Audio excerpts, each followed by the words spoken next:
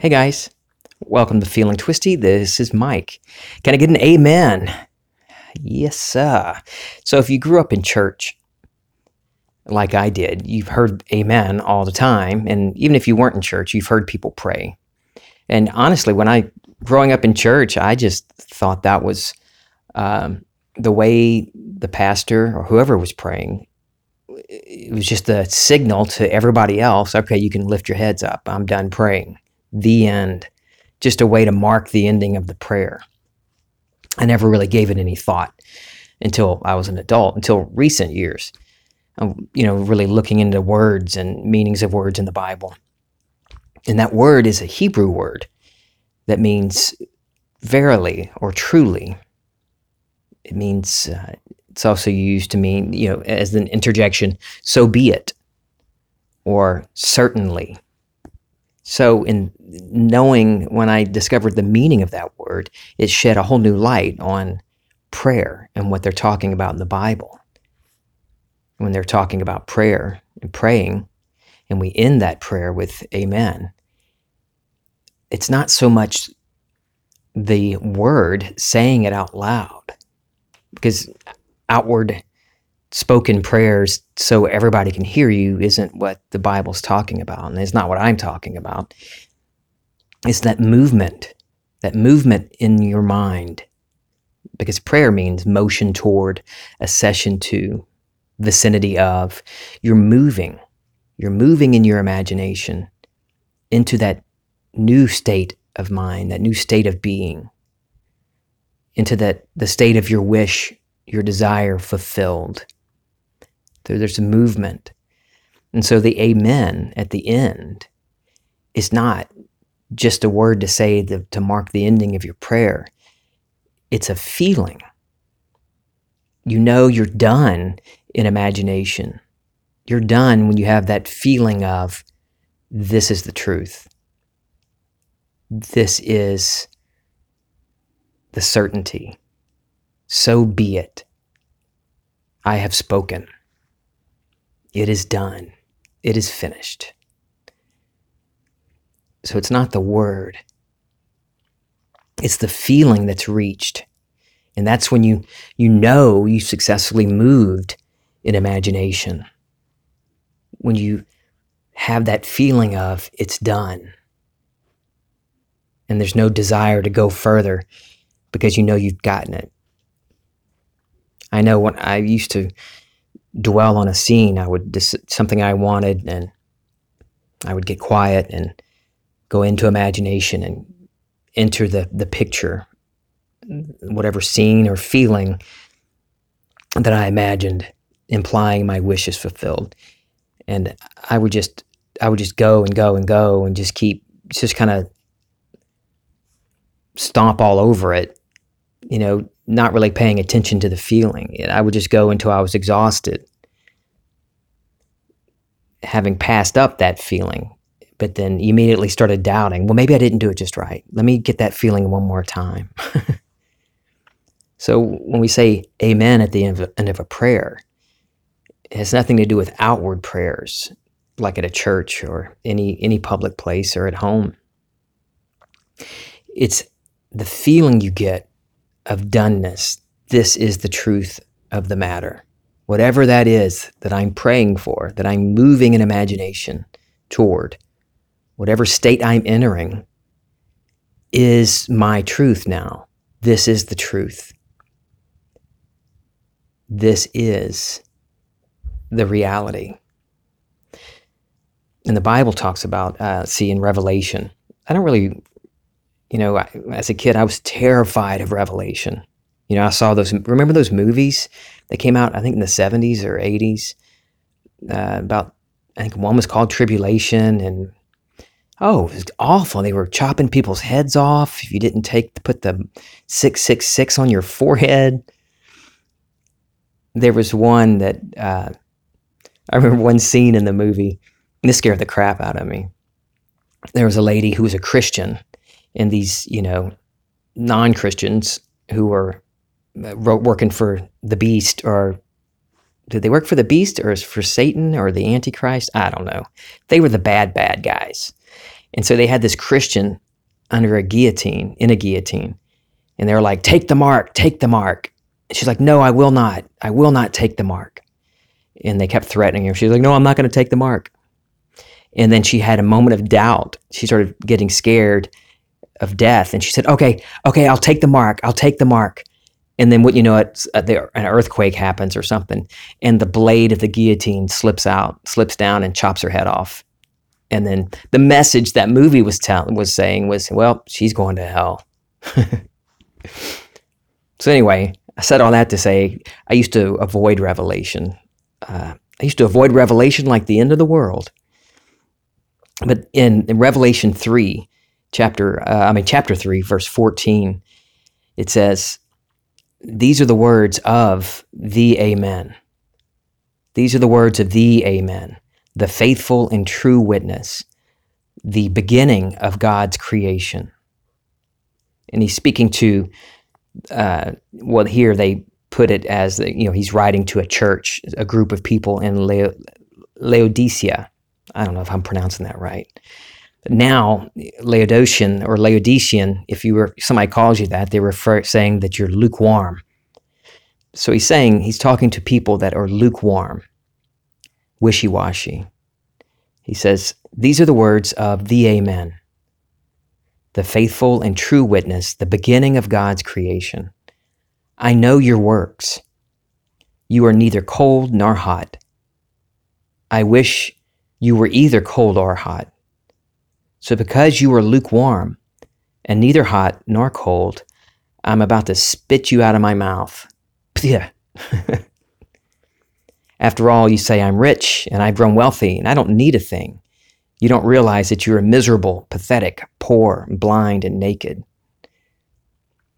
So he's speaking, that's your I am, your imagination, the truth, the beginning of God's word, God's creation.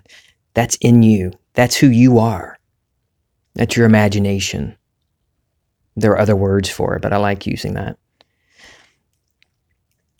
I am the Amen. I am the truth. And it's saying, better to be cold or hot. Go all in or stay out of it completely. But don't do this wishy-washy stuff, this lukewarm stuff where you look to imagination and then go about your day looking at circumstances and taking your cue from what the circumstances tell you. I've been there. I'm sure you have too, especially when you first started doing this. You do what Neville says or what some other teacher says. You do the procedure that's good for you, that you like to do. You enter into imagination. You enter that state of your wish fulfilled. Oh, I got it. And then you're back out there freaking out, reacting to circumstances and never really moving. You move and then you're back. You move and then you move back. It's a step forward and a step back. You're just lukewarm. I've totally been there. Totally. Some things have always been easy. I just assume something is done and it's done. And then other things like money, that seems to be, from when I talk to people, that's the money and health. Of course, I've talked to people about relationships too. So I think for each person, there might be something that they imagine is hard for them. Money is hard to imagine for. It's easy for health, but money is hard. And that was me. I assumed I was healed, and 6 days later, I put up the wheelchair for good. Easy. But then, even then, I remember thinking, oh, but money's harder. Money's harder to change. Why? Why is money, finances, why is that harder to change than going from permanent brain damage and a movement disorder, incontinence and twisting and, just twisted up like a pretzel like I was, to no more symptoms whatsoever? How is that easier than money? But we We create the mass of our problems. We give each problem meaning, whatever it is. We imagine it's a problem. So some of you may think like me, well, money's hard. Some of you may think, well, shoot, Mike, health is hard and money is hard. It's all hard, damn it. It's no harder than you imagine it is. But like this verse is talking about, it's calling us out to not be lukewarm. Don't try imagination, try moving in consciousness, and then drifting right back out into reacting to the circumstances. There are a number of verses in the Bible that talk about that, about going all in, buying the pearl, looking in the mirror and seeing yourself, the self you want to be, the self you are now being, and then turning away and then forgetting your face. That's exactly what this is. It's being lukewarm. You enter a state and then you forget because things come up. For me, I noticed it was out of habitual habit. Let's just take money. Okay, I've entered the state of financial freedom or prosperity, whatever you want to call it. And then, and I've noticed over time, I started noticing, like, wait a second. Why do I feel, stuff isn't changing? Why am I not seeing change? I know what goes on within me, what I am in me, what I am, is what I see reflected, what I experience. So why does this continue to happen? And I've talked about this before. And I started noticing. I wanted to notice. So I decided I'm going to start paying attention and noticing what's going on. And so even though I entered a state of financial freedom, I noticed that I was still, digging through the coupons and digging through ads and only buying good meat when it's, getting meat on sale is great, but I was shopping for just the cheap meat, only buying it when it's cheap. So price was always the drive, or the lowest price, not the quality. So my experience, how I was reacting to shopping, going grocery shopping, how I was reacting to when my daughter, came downstairs, like, hey, started noticing, wow, I react quickly to that. I brace for her request for money. It's like, oh crap, she's going to ask for money. So all these little things that were connected to my financial freedom, me entering the new state, but I'm still reacting to all these little things that I wasn't noticing that I was reacting to. So as I notice, and I notice, okay, this is how I used to feel. This is how I used to react, how I behaved at the grocery store or even thinking about the grocery store, because that was the state I was in. I've consciously moved to a different state. So when I noticed that now, I used to freak out about it. I'd get upset, and I've talked about this, get in the doom loop of frustration of getting bumped, and then like, oh, I didn't do it right. I got to go back home. I got to run back home and redo all this. No, just what I do is if I notice a reaction, oh, okay. And I bring up that truth, the amen. I bring up that feeling again, that knowingness that it's done.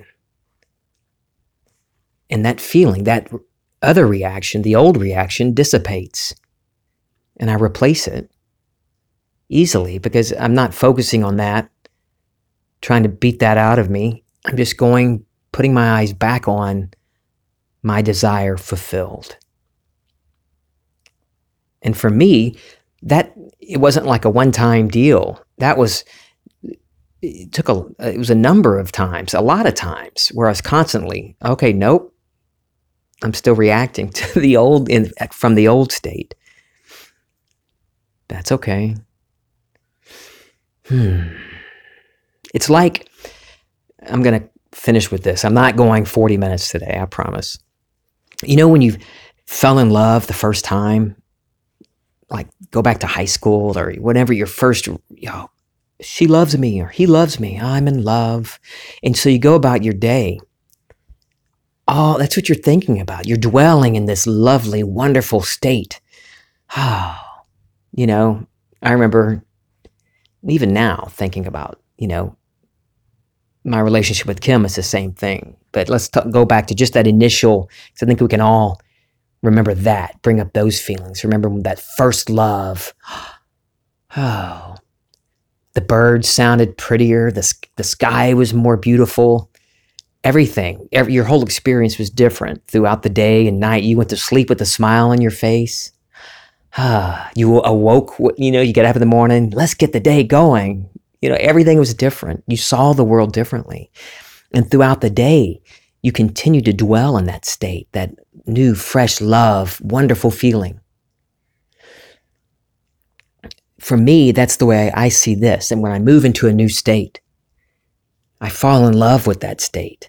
Not fall in love with the desperation of the wanting, but fall in love with the completion of it. I am in it already. And so I'm so in love with it. I'm so attached to it. I've become one with it.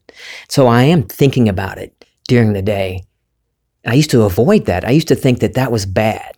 I used to think that if I'm thinking about it, then I'm still not in it. No, I see it differently now, that I can be in it and be thinking about it in wonderful ways and just dwelling in it, letting those feelings always be there. And then those other times when I react in a way that is counter to that, those drop off. It isn't as often. And the more you do it, and you stay in that state, you do become one with it and become so natural that those things you used to react to completely drop away. They may go away completely at all, go so far away you don't even see them anymore. But if something does come up that used to you to react to, your reaction is completely different. You see it completely differently. Just like when you first fall in love and everything's different. When you move into a new state, everything's different.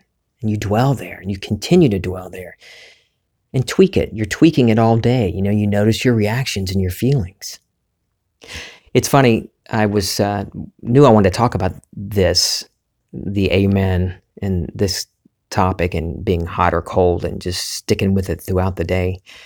And then I watched Jill Noel's new lesson on her YouTube channel last night, and she covers a similar topic. She explains it in a completely different way than I talk. She sounds very educated. She's very well spoken. I really enjoy the way she teaches. So check her out. It's Jill Noelle, Noelle, on YouTube. And on Instagram, it's projected_receptor. So when you say amen, it's the feeling. It's the feeling of this is the truth. This is certain. You got this. I love you guys. This is Feeling Twisty.